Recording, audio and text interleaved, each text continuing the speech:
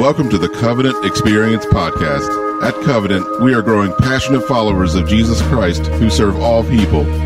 If you live in the tri-state area, we welcome you to join us on Sundays at 9 a.m. or 11 a.m. You can find more information about us online at covenantexperience.com or call us at 304-876-2212 with any questions. And now, today's message.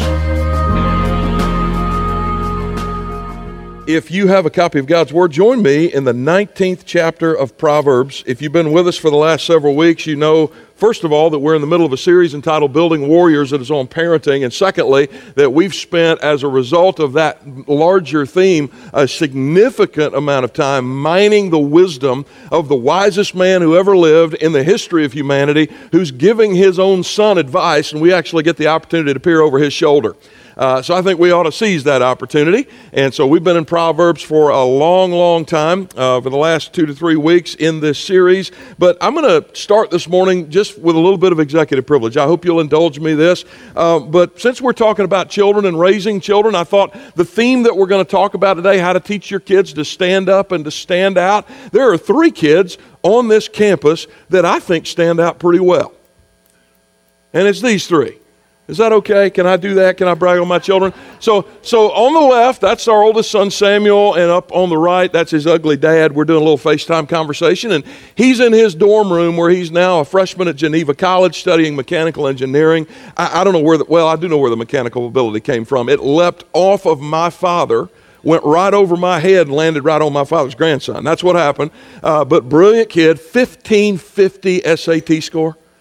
Yeah, he's a freak. I'm telling you, takes after his mama that way. But I tell you, we're just proud of that kid. He comes home next weekend, so don't tell him that I was talking about him because he's also an introvert and he doesn't like that very much. I'm just taking advantage of the fact that he's not there. Unless you're watching live right now, son, I love you. My dad loves you.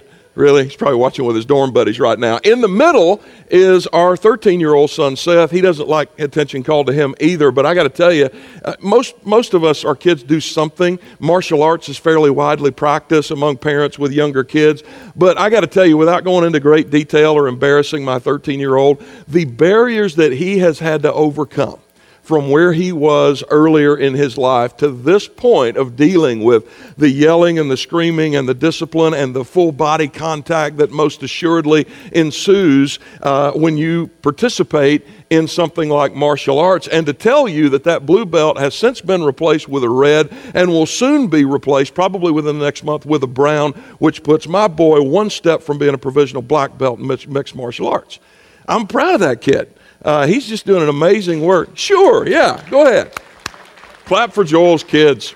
And then over on the right side, that's our daughter Gracie. We were honored and just privileged. The Lord gave her to our family when she was 8 months old. She was born and spent the first 18 months of her life. I said 8 months, I meant 18. First 18 months of her life in the People's Republic of China. And what you see there is a stark contrast to when we first got her, and she couldn't walk. In fact, at 18 months, she could barely sit up, but she has come a long way. She is my spunky little adrenaline junkie.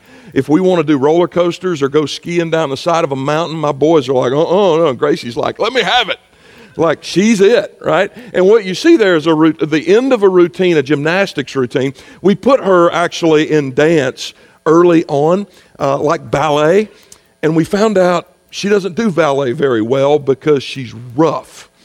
So she doesn't know delicate. She doesn't like, if she pirouettes violently. And so we watched that and we thought, gymnastics is a better fit. And that's absolutely true. She now spends way more time upside down than she does right side up.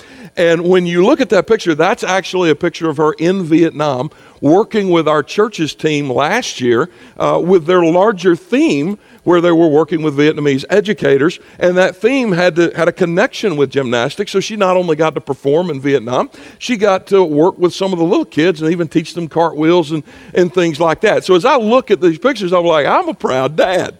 And I would suspect that if the rest of you had this position, or if you were like me, if we had the time for everybody that's in front of me right now to come up on the stage and put pictures up, like when we're done, it'd be spring, wouldn't it? The snowstorm would be over, all the snow would be melted, because we've all got something. We've all got a picture on our phones right now. How many of you got a picture on your phone right now?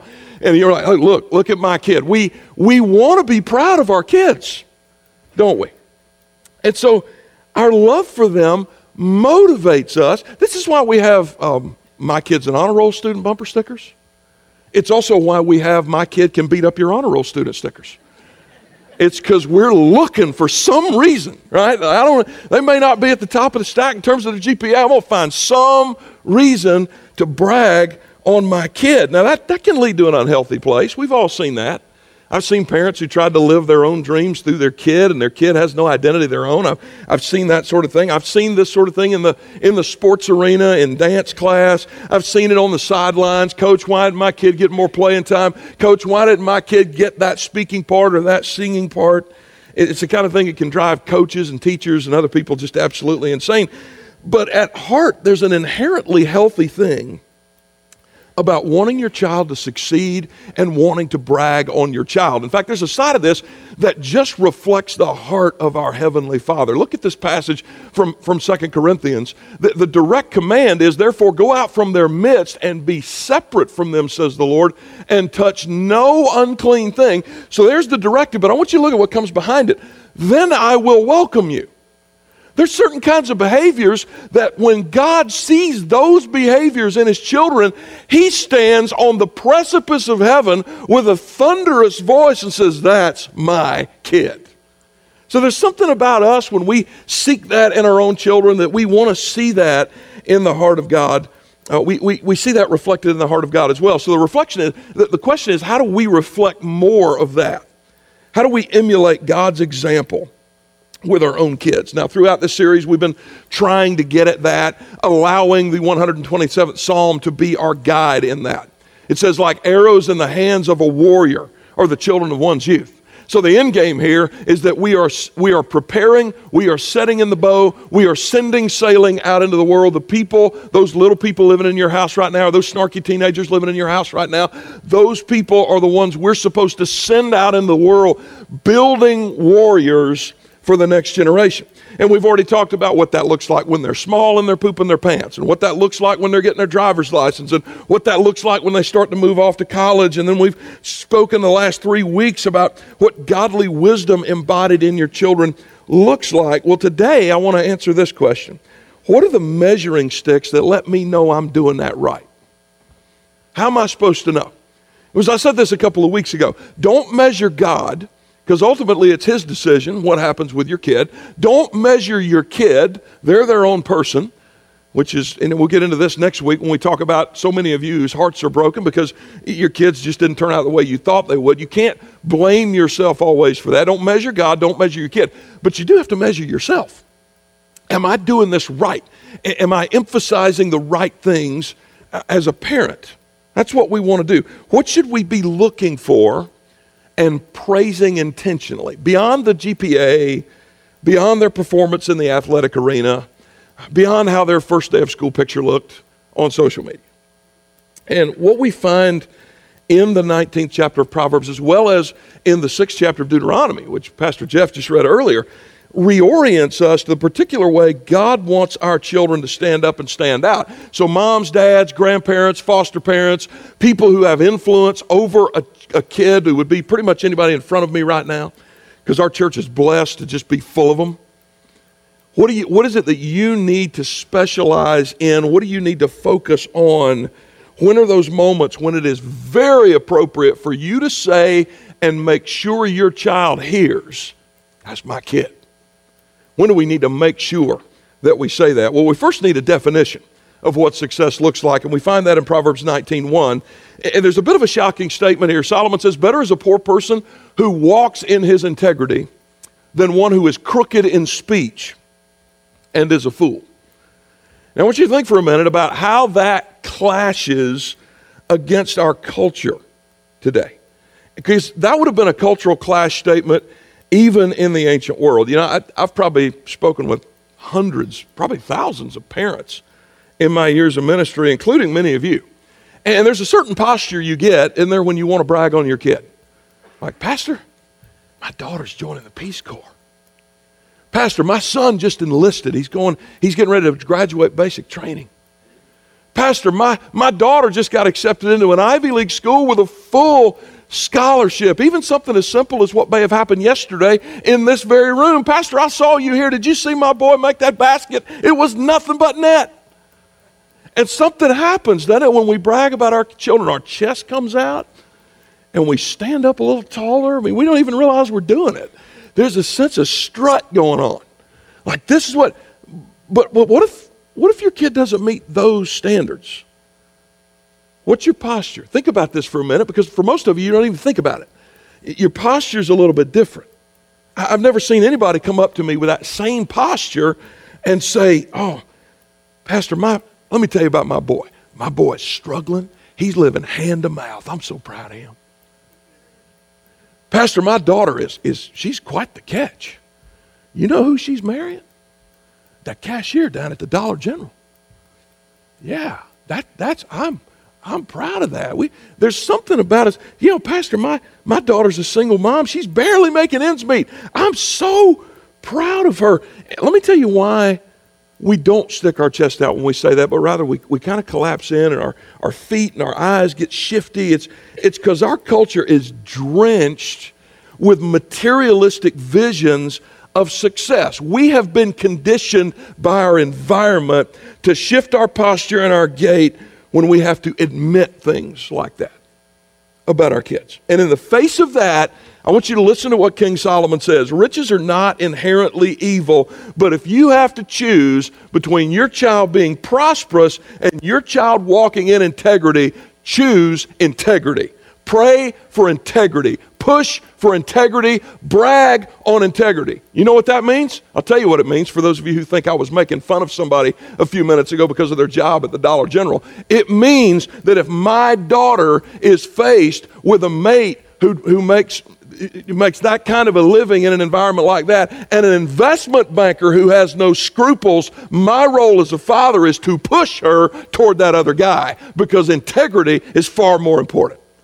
So hear me. Doesn't matter what you make, doesn't matter how fat your wallet is. The main thing here is God's definition of success. And he says, listen, it's better for you to walk in integrity. Being rich is not a problem necessarily. But if you have to choose between the two, choose integrity, which just means to be blameless. It doesn't mean you have to be perfect. It doesn't. It doesn't mean that everything's going to be just right all the time in your life, but it does give you a sense of wholeness and a sense of sincerity. You know, during the Renaissance, there were a lot of very famous Spanish sculptors, and when they would make a mistake, particularly on a piece of marble that wasn't really cheap to replace, they had this waxy substance, and they would put it into the cracks. And if you didn't know what you were looking for and you were inside their place of business, you really couldn't tell that those cracks were there. It looked perfect until you took that piece outside and you held it up to the sun. And immediately, every crack in that thing, you could see it because it would come through that wax. And so these sculptors, if they had a piece that didn't require that, on the bottom of the piece, if they were an honest businessman, they would write the Latin phrase sincera, which simply means without wax. That's what it means to be sincere. That's what it means to have integrity. That's what it means to be transparent with other people. That's what it means to walk in integrity. There's nothing plastic about me. I'm not trying to fill in the cracks. I'm not trying to appear more than I am. I'm seeking to walk in integrity. Now, what's more shocking is that Solomon calls us and our children to this kind of life with a full awareness of all of the consequences of poverty. The context emphasizes how important this is, beginning around chapter 18, verse 23, and ending somewhere around verse 10 of chapter 19. There's this contrast between rich and poor within which this verse occurs. Solomon doesn't have his eyes shut here. He doesn't deny the harsh realities of being poor. In fact, he tells us in this wider passage that the poor aren't in a position to demand fair treatment the way some of the more wealthy are. They're sometimes abused more so than others by our justice system, and we've seen that even within our own justice system. The ability to have a good lawyer or not can sometimes be the difference between a young man having probation and a young man going to prison simply because of how much money they have committed exactly the same crime. Solomon admits that. He says the poor sometimes are unable to pay their debts, and their pleas for extensions often go unheeded. They're more likely to be abused by the system. We've seen that in our society as well. The redlining practices of certain banks that won't lend in certain areas because of the way in which there's a risk there. And most importantly, Solomon says the poor don't have a lot of friends. Their friends abandon them. And it kind of makes sense, right? I mean, who wants to go to a nice dinner with a poor person? You're going to have to pick up the check. That's what Solomon's saying. He's saying, this is the life of the poor. I'm going into this with my eyes open. I'm not telling you that it's good to be poor. I'm telling you it's better to be poor than it is to have no integrity. And if you are going to raise your children, make sure that order of priority is what it should be. He says it is still better, even with all of these realities in view, to be poor and open to all of those vulnerabilities but have no integrity. Now, what does it look like to teach that principle to your kids? One of my favorite movies that ever came out was the movie Cinderella Man. You guys remember seeing that? It tells the story of a guy named James J. Braddock, who was a championship fighter, boxer in the 1920s, but due to a hand injury combined with the realities of the Great Depression by the 1930s, he and his family were literally living hand to mouth. And you're about to see a clip from that movie that comes up on a time when their family is about to face a crisis point. This is the prime opportunity for this father to make a decision. Am I going to choose riches or am I going to choose integrity? Take a look at this. Hey,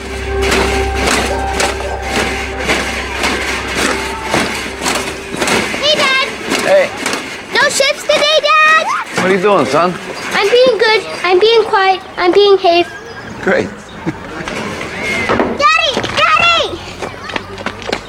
Hey, Rosie Cheek, how you doing? Daddy, Jay stole. What? Jay stole.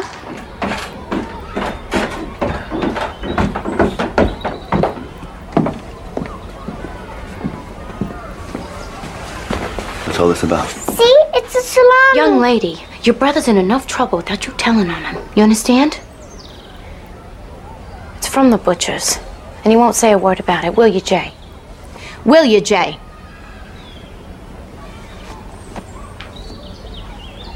Okay, pick it up, let's go.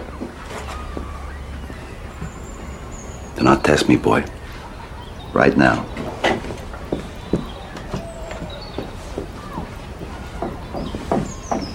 Howard, stay here.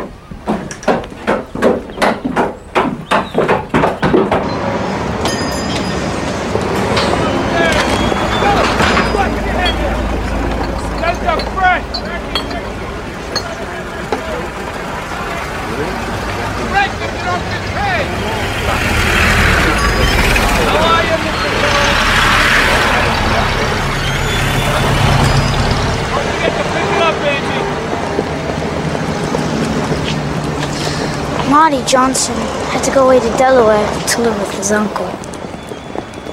Why? His parents didn't have enough money for them to eat.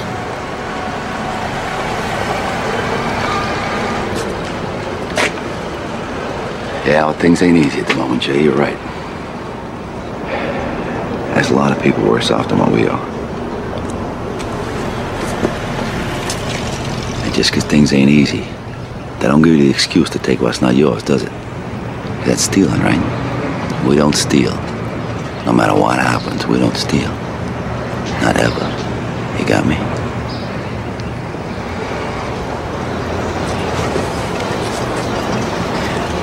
Are you giving me your word?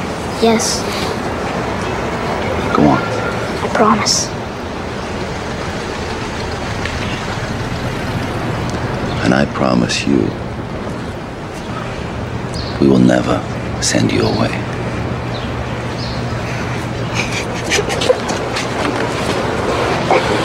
It's okay, kid. You got a little scared, I understand. It's okay.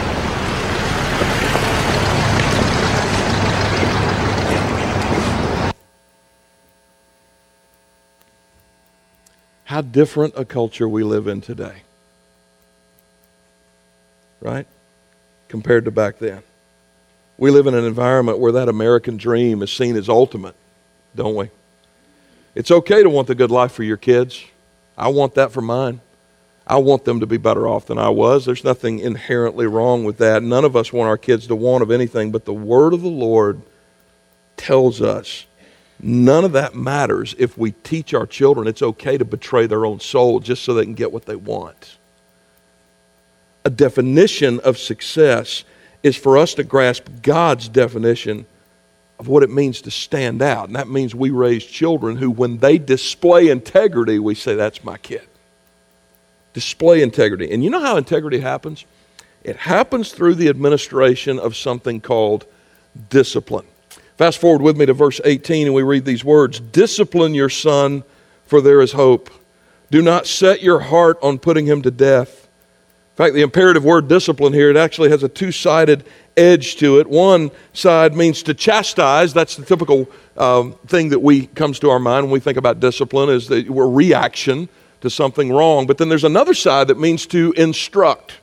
So you set the boundaries, you determine the environment in which your child is going to be raised up, and then you enforce those boundaries. And when you think about that, we have that in wider society too, don't we? When you get in your car on the way home today, what's the first thing you're supposed to do before you crank up the car? Yeah, you got to put a seatbelt on. There's going to be speed limit signs posted. You should drive at or below, especially if you're in Shepherdstown. I'm just saying. That's the rule, right? Some of you had dinner last night and you had a glass of wine or you had a couple beers. Nothing necessarily wrong with that. But when you leave and get behind the wheel of a car, the law says your blood alcohol level, it should be here or below. And if it's above that, you're in violation of the law. And we put all of those things on the books for our greater good, don't we? We don't want to see people die unnecessarily.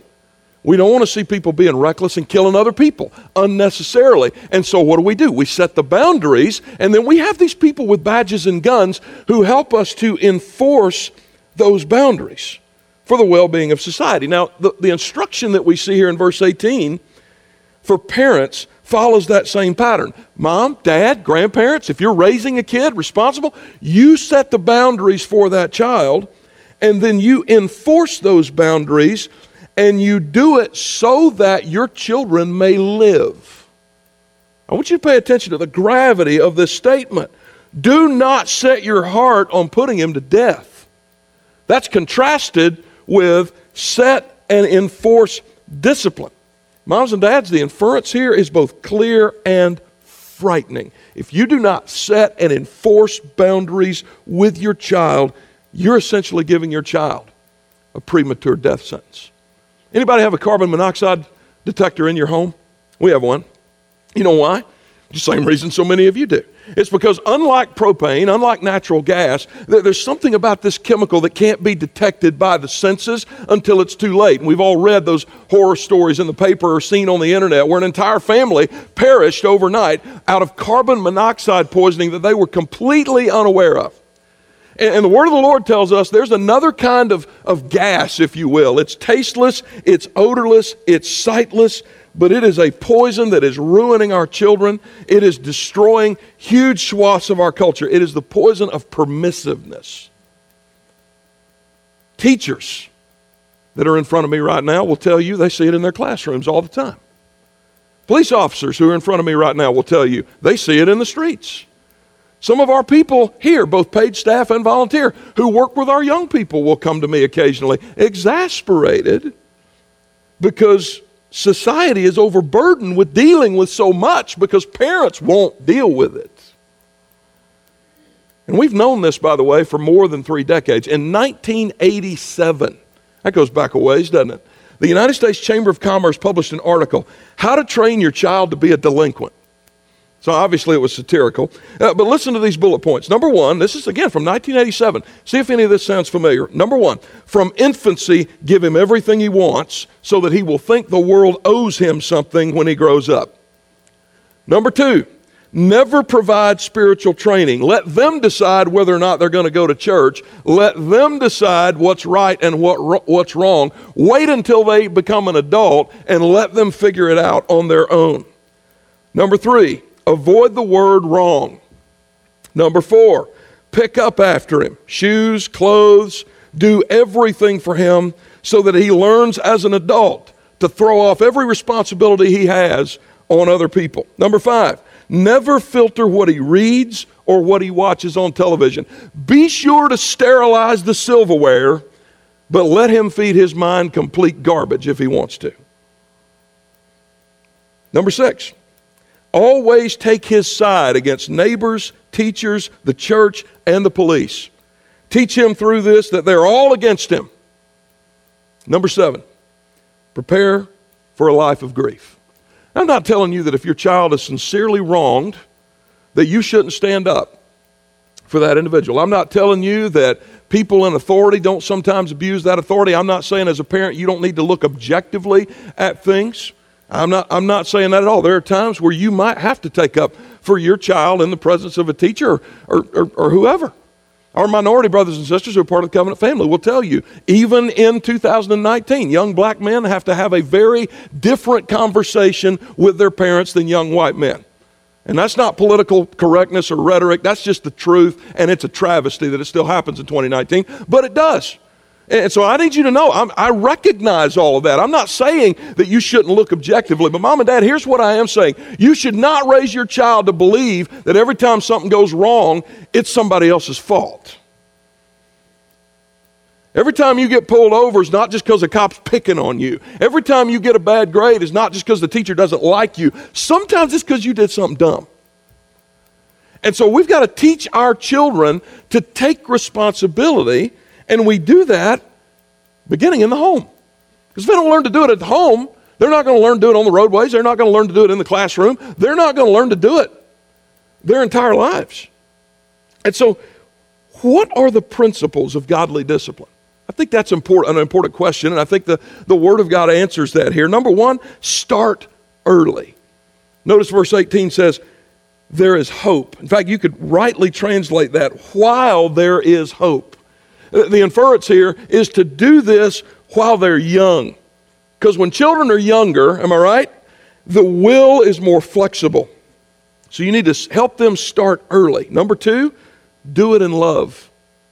In love. Everything you need to do as a parent needs to be done with an attitude, a disposition of love toward your child. Listen to these words from Proverbs 13:24. Whoever spares the rod hates his son, but the one who loves him is diligent to discipline him. Brothers and sisters, that text, it assumes that the motivation behind every mode of discipline, be it instruction or chastisement, is that I love my son, I love my daughter. There's a lot of argument in our culture about forms of discipline. We got into this a few weeks ago. Is it okay to spank? Is it not okay to spank? And of course, in that are categories of what's discipline and what's abuse. Let me define abuse for you. And it is not defined by form. Okay? It's not. Spanking works with some of your kids, and you need to keep paddling that rear end. Spanking doesn't work with some of your kids, and you need to look for some other way to do it. Let me define what abuse is. Abuse is any time you set a boundary or you enforce a boundary with a motivation that is anything other than love for your child. That's abuse. You don't have to spank your kid to abuse them. You can spank your kid and not abuse them. Abuse is, I've got to ask myself as a father, why am I doing this? Why am I setting this rule? Why this punishment? Does it really fit the crime? And never, ever, ever punish your child while you're angry. Now, I think this is at least one of the multiplicity of applications that Paul had in mind when he told us in Ephesians, be angry, but do not sin. Because your kids are going to tick you off, aren't they? Righteously. Sometimes you just need to, and I've seen it, and I'm going to tell you, Mom and Dad, you may think, oh my gosh, Pastor thinks I'm horrible. No. I applaud you when I hear you go, boy, I'm in the flesh right now, and you just need to go away. You ever felt that way about your kid? I'm going to pinch your little head off if you don't get out of my sight. You need to go. I will deal with you in a minute. Well, really what you're doing is you're just admitting, all right, I got a sinful propensity here, and I need to hold back on that so that when the punishment comes, and it does need to come, all right, just as bad as punishing on the spot when you're angry is you get over it and you think, well, it's too much trouble now. No, you've got a responsibility.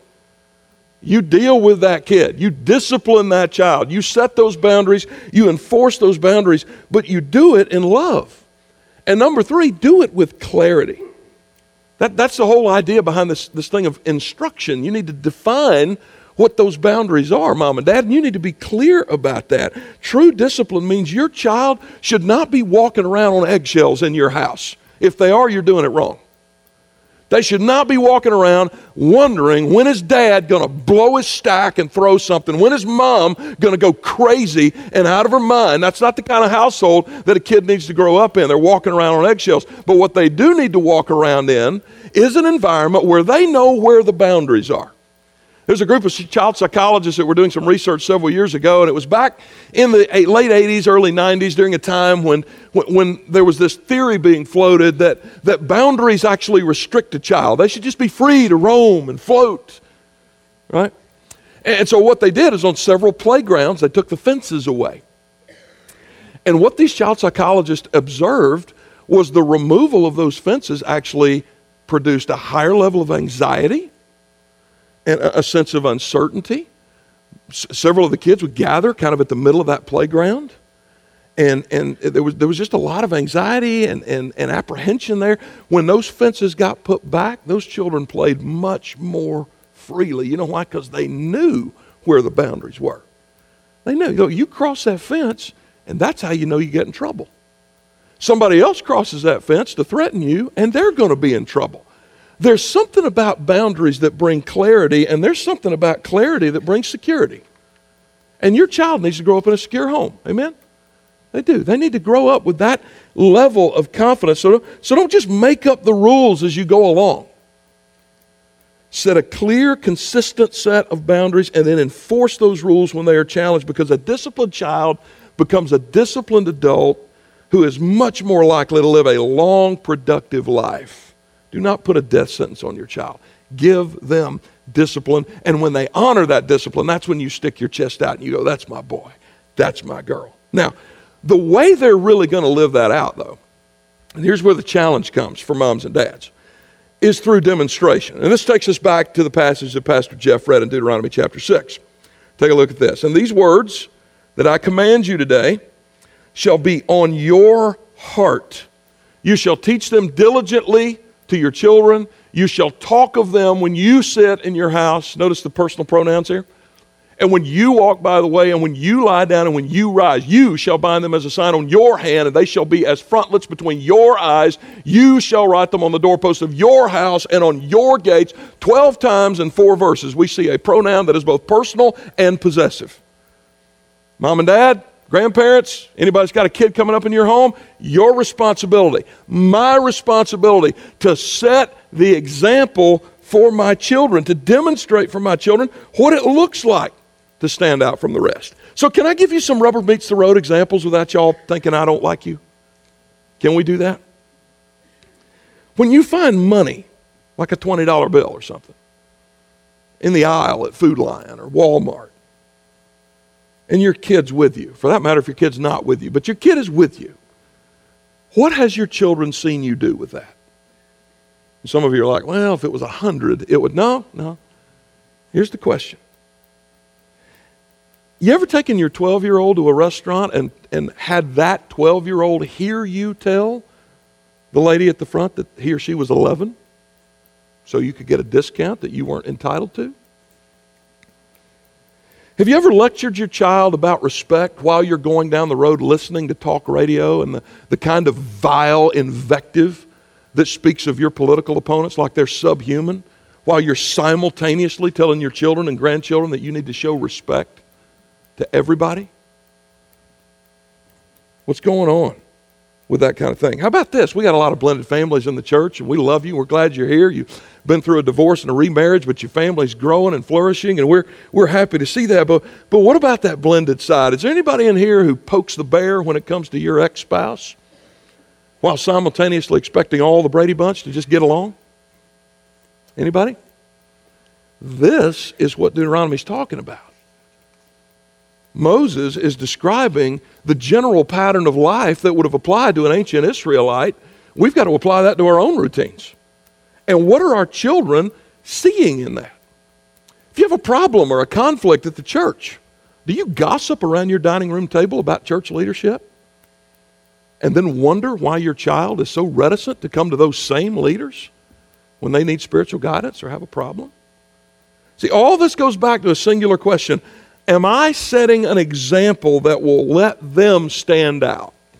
I don't just discipline them, I demonstrate what that looks like. And then all of that then is given with a posture of deference. Teach your child to live with a posture of deference. This takes us to verses 4 and 5. This is the heart of what it means. This is, and in fact, Jesus was asked, what is the heart and soul of the law? And Jesus alluded to this passage. Hear, O Israel, the Lord our God, the Lord is one. You shall love the Lord your God with all your heart, with all your soul, and with all your might. And these words that I command you today shall be on your heart. Teach your children to have a posture of deference. There's nothing so shockingly countercultural and nothing that will make a person stand out like someone with a heart for God who has integrity and who lives a life of discipline. More important than how much is in their banking app or what degrees are hanging on their wall or what position they have in society 20 years from now is that they walk in integrity as people who are disciplined with a posture of deference. All of this has to be driven. You can't just discipline yourself in yourself. You can't just white knuckle this stuff and have it get done. You have to have a heart for God that motivates it. And mom, dad, grandparents, this is the tricky point because your kids don't have that and you can't give that to them. Only God can do that. This is the point at which we go, okay, I gotta think through this. Because your children, because they were born dead in their trespasses and sins. You know why? Because they got it from you. It's not your fault, you got it from your parents. It's not your parents' fault, they got it from their parents. Well, it is kind of their fault, but you get what I'm saying. This sickness that has followed us all since that great thud in Eden has corrupted your child. They're incapable in and of themselves of doing this, of obeying this command. And so the wider witness of Scripture, and in particular the Old Testament law that stipulated for Israel what was required to please God, it was all wrapped up in this text. But it proves to us that we can't obey this command. In fact, there's not a soul in this room who in your own strength and character can truly love God with all your heart and soul, mind, and strength. That's what the rest of the law tells us. That's why here at Covenant, we not only don't unhitch our faith from the Old Testament, we give you loads of it. Because the Scriptures teach us, particularly that Old Covenant, it's like a mirror. It reveals who you are, but it can't change you. Right? Some of you looked in a mirror this morning, from what I can tell. Some of you look longer than others. You look in the mirror and, wow, there's something in my teeth. You look in the mirror and, what did I sleep on a rock? Like, what's this? Why does this side of my face look like this? You look in a mirror and you go, bedhead, wow. But the mirror doesn't fix any of that, does it? That's why there's hairspray and brushes and contact lenses and right there at the lavatory as you're looking up at that mirror. I've never heard of anybody looking in a mirror and seeing a problem like something stuck in their teeth, and their response to that be to pull the mirror off the wall, try to pick their teeth with the mirror. No, the mirror is there expressly to reveal what is wrong. Brothers and sisters, that's why the Old Covenant is still in our Bibles. This is God kindly leading us to repentance by revealing some admittedly unpleasant things about us so that we understand that we have to go to a higher source in order to get that. It reveals to us and our children our greatest need. Love God, love neighbor. You don't do either one, and neither do I. That's what the Bible teaches. You don't believe that? Think about it for a minute. Think about our frivolous lawsuits, shipwrecked marriages over nothing, violence, polarization, isolation from people who are different from us, lack of community, and entire subdivisions of neighbors who have nothing in common but their homeowners association. Think of an entire population of people too busy and too harried to help a stranger. Think of a society that murders its own unborn and has no compassion for the refugee. And you're thinking of a society that does not love its neighbor. And if you want to know why, All you have to do is go one level up and look at the way that our culture takes God's name in vain. And I'm not just talking about bad words. I'm talking about people that even claim to know Him, who walk and speak in a way that misrepresents Him, who neglect His law and word, who refine and redefine right and wrong according to their own propensities, according to their own standards. Look at the open rebellion against His commands, even within communities of faith. We do not love our neighbor because we do not love God, who has created our neighbor. Our only hope and our children's only hope is in the one individual in the Bible who was the only one who really stood up and stood out. Sometimes we make the mistake in children's Bible stories of telling them, be like Abraham or be like David or be like... I don't want my kid to be like an adulterer. I don't want my kid to be like a murderer. These characters are not good dudes. They were transformed dudes, and for that we can all be thankful. Have you ever noticed, though, how particularly the Old Testament, but the New Testament as well, you read the Bible from Genesis to Revelation, the writers of Scripture, under the inspiration of the Holy Spirit, go to great lengths to absolutely slaughter the reputation of every single character except one. That's when we're supposed to teach our kids deference, step number one is to teach our kids they can't do that. To teach our kids that we're not David, we're Goliath. To teach our kids that we're not the hero of the story. We're the perpetrator and the victim. And we need someone who stood up and stood out. We need ultimately to emulate the only one who came to this earth, who lived in absolute perfection on our behalf, because that's what it looks like to love God with all of your heart. That's what it looks like to love your neighbor as yourself, who then stretched out His arms willingly and bled for your sins and mine on a cross, and who was raised 3 days later bodily from the grave to guarantee eternal life to anyone who would bow their knee to Him and receive Him for eternal life. That's where we get new hearts. And brothers and sisters, that's what your kids need. That's what my kids require. If they're going to truly walk in integrity, if they're going to truly live in discipline, if they're going to truly demonstrate for my grandchildren one day, if they're going to do all of that, they need this posture of deference that Deuteronomy speaks of, and they can't produce that in and of themselves. Jesus has to give them a new heart. So let me ask you, what are you bragging on in the life of your kid that emphasizes these things? Because these are the most important things. What are we doing to make sure our kids really stand out? Are we ensuring that they know? I mean, they don't just hear it out of our mouths. They've seen it in our response to our own lives. They know that we believe their success is not ultimately measured in how popular they are, how many Instagram followers they have, what kind of position they ascend to in life, or how much money they make. Have they seen and heard from you, mom, dad, grandparents, foster parents, that there's a deeper, much more important indicator by which mom and dad are going to measure success? Is the way you express pride in your child measured by these things? Because I'm going to tell you, if we develop a church that is full of parents and grandparents that are committed to this course, ultimately and overall it's going to result in kids that are going to grow up into disciplined, hardworking adults, young men and women who eventually model what you and I have modeled for them, young men and women who truly worship and give everything to the Lord because their hearts have been changed by the gospel. When we learn to stick our chest out, not at what our culture tells us to, but at what God's Word says, that's something. Listen, my Heavenly Father is bragging on my kid. No matter their money, no matter their position, no matter their number of Instagram followers, if my Heavenly Father's bragging on the kids He gave to me and my chest isn't also stuck out, the problem is with me. But if you learn to do that, if as parents we can discipline ourselves to strike that posture, I'm going to tell you, people will notice, your child will flourish, and God will be glorified in the way that He deserves to be. Let's pray together. Father, You're good to us by reminding us in the midst of a culture that changes rapidly that there are some things that will always remain the same. And that ultimate in that is your desire for your own glory and for our good.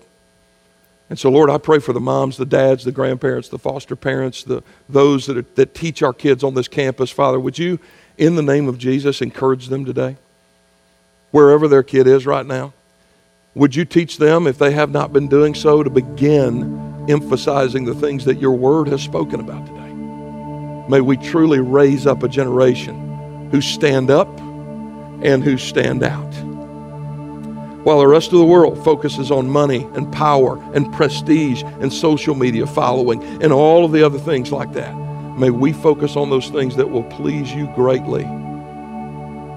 And Father, for those who haven't received you as Lord and Savior, may they take that first step, because without it, they're not going to be able to do this, and neither are their kids. And so, Lord, may your Holy Spirit penetrate this place, and may people be convicted of their sin, and may they turn from it.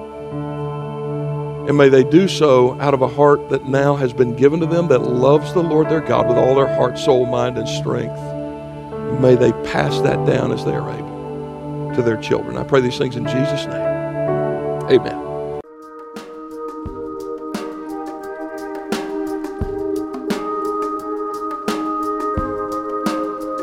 Hi, everybody. Pastor Joel here, and I am so glad you stopped by. I pray this podcast helps you in your walk with God. And if you're listening with questions about faith of any sort, God is not afraid of those questions, and neither are we. Join us any Sunday morning at 9 o'clock or 11 o'clock in the morning. If you're new to our area and looking for a church home, I hope we'll see you soon and have the opportunity to welcome you properly and personally through our doors. And if you live in the tri-state area, but you're already a part of one of the other phenomenal church families here, I pray this podcast has been a great addition to the primary teaching you already receive from your local pastor, and that you've been better equipped to serve your own church family. So let's all go make Jesus famous this week. Share his love every chance you get until we meet again, and God bless you.